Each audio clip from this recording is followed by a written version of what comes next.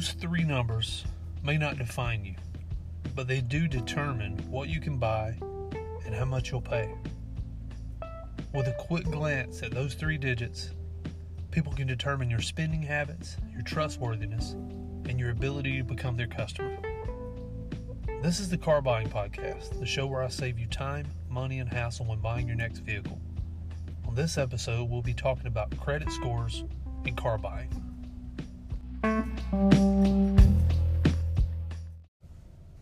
First off, let's look at what a credit score actually is.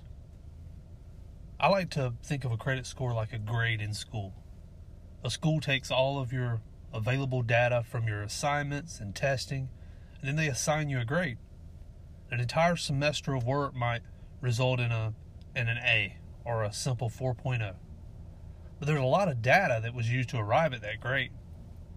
Now, a credit score is a number between 300 and 850 that is assigned to you based on the data in your credit report. And this number is used by banks and other companies to determine if you qualify for a loan, how much you can borrow, and how much interest they should charge you. Even your cell phone company can use your credit score to predict the likelihood that you might not pay them on time in the future. Now, your score is determined from information in your credit file, which does not include income or employment information. The amount of credit accounts that you have, your payment history, how much of your available credit you're using, how old your accounts are, the number of inquiries on your credit report, and the types of credit you have are all factors that determine your credit score.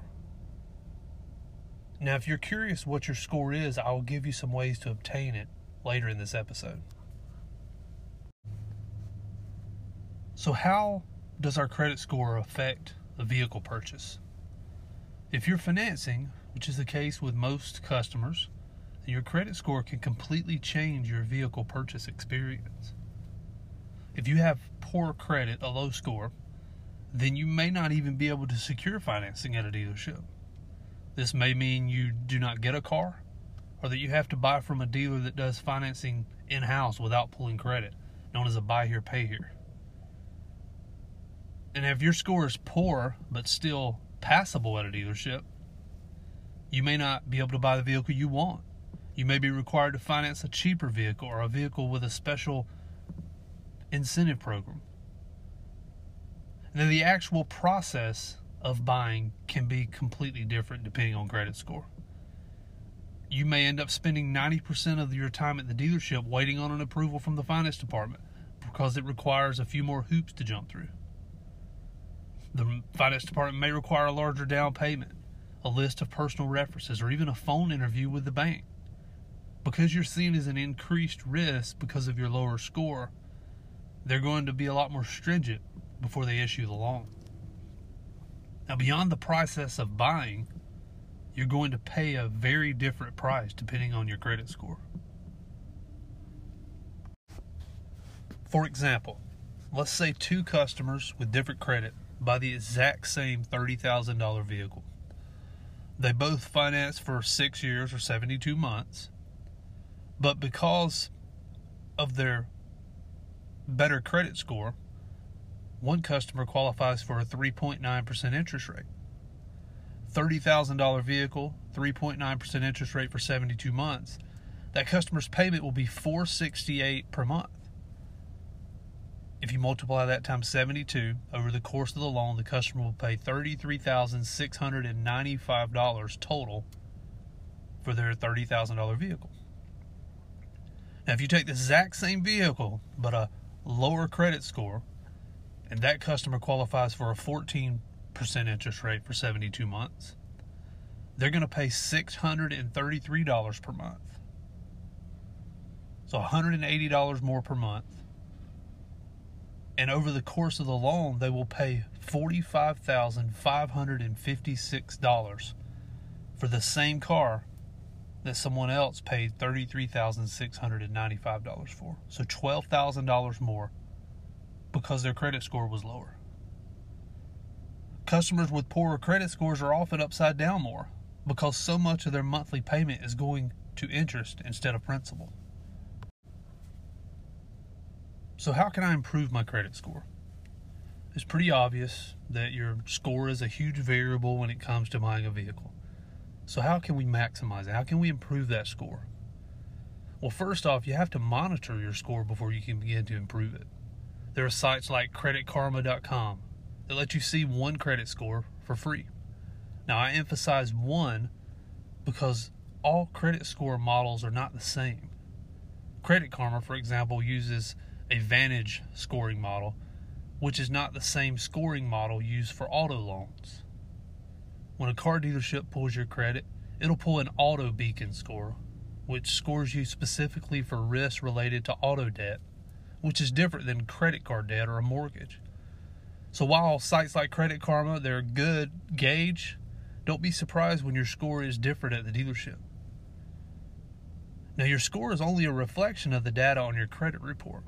By law, you are entitled to one free copy of your credit report from each of the 3 credit bureaus per year. And you can access these for free if you go to annualcreditreport.com. It's a good idea to check these each year to ensure they are accurate. It's very common for a mistake to be on your report that can bring your score down.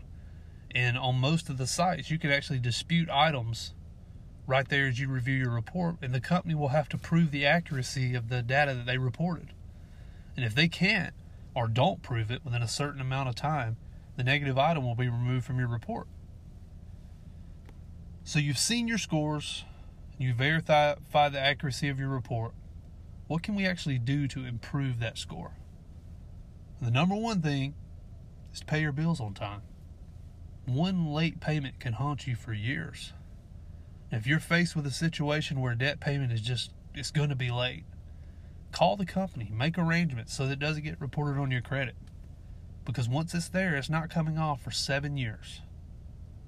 The number 2 thing you can do is to increase your credit score by lowering your debt utilization.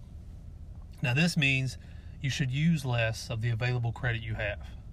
For example, if you have a credit limit on a credit card of $10,000 and you have a balance of $9,000, that's a 90% credit utilization, which is going to significantly lower your score. If you lower that and you only have a $1,000 balance on that card, then you have a 10% debt utilization, which is going to increase your score. Now, it signals increased risk to the banks because it tells them that you're getting close to maxing out a card, that maybe you can't handle your money, maybe you're spending more money than you have. It raises red flags for the banks. Now, ideally, you want to be using less than 30% of your available credit across all of your accounts. So when the credit card company offers you a credit limit increase, take it. Always take it. It'll just lower your debt utilization if you keep your spending the same, which will increase your credit score. Another strategy is to just pay down any of those high balances a few months before buying a car. Now, I say a few months because it takes a few months before it's actually reflected on your report. And this will usually boost your score as well. The third thing we can do is be mindful of how often you're applying for new credit. Each time your credit is pulled, there's an inquiry placed on your credit report. And some customers get carried away now and they think they will lose half their score if a dealership pulls their credit. This is not true. That's excessive. But you do want to keep an eye on who's pulling your credit and how often you're opening new accounts. If you plan on buying a vehicle in the next 3-4 months, don't apply for any credit cards or other loans.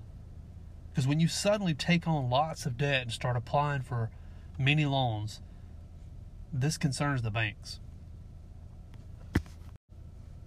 So let's tackle a few questions that you guys sent in. Jim from Pennsylvania says, my Credit Karma score was different than what the dealership showed me. How can I not be blindsided when I go into the dealership next time? Well, first off, it's not that important that you know your exact score when buying a vehicle. Most dealerships won't even bring the specific score up. You do need to know if your credit is good, fair, poor, excellent. And this distinction's not really going to vary between different scoring models. If you have excellent credit on Credit Karma, then your score will be excellent when the dealership pulls it as well. Now, to avoid surprises at the dealership or being blindsided, as you put it, I would recommend getting a pre-approval at your bank or your credit union before you ever visit the store. And they will give you an interest rate and loan terms so that you have a backup plan when you arrive at the dealership. This also gives you a way to shop the loan terms that the dealership shows you so that you know whether you're getting a good deal. Also, you can pull your score on the Equifax website. It'll cost you a little money. Most dealerships will lean towards that Equifax score, since that's what most of our banks look at. Now, getting a variety of credit scores from Credit Karma and the 3 bureaus should give you a good idea of your average score. Well, Cindy from North Carolina asks, what is a good score for buying a vehicle? Now, scores are obviously important, but a high score alone isn't everything. For example, I've seen many people come in with just a $700 credit card and have a very high credit score because they paid that card on time. And even though their score is high, no bank is going to issue you a $30,000 loan when you've never borrowed more than $700. Another example is a bankruptcy. After a bankruptcy, a person's score will often skyrocket, and that's good.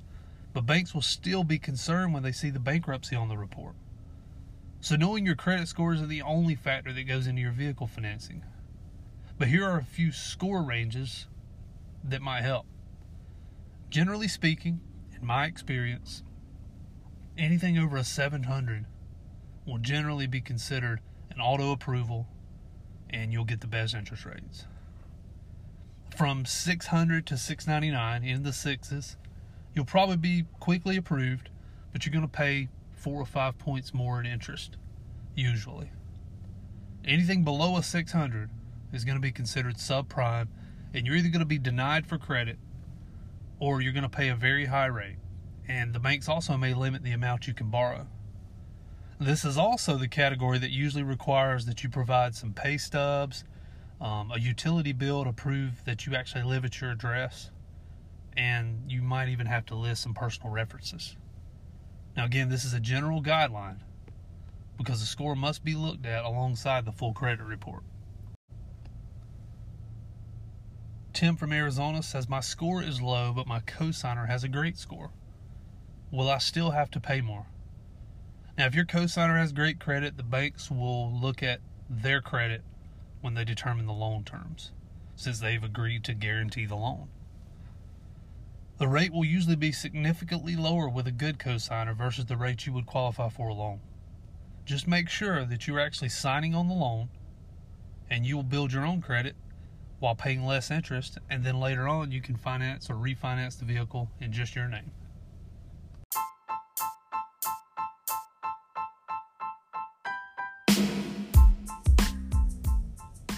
I want to hear from you.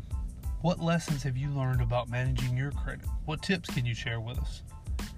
Now, in the next episode of the Car Buying Podcast, we'll be looking at vehicle history reports like Carfax and AutoCheck.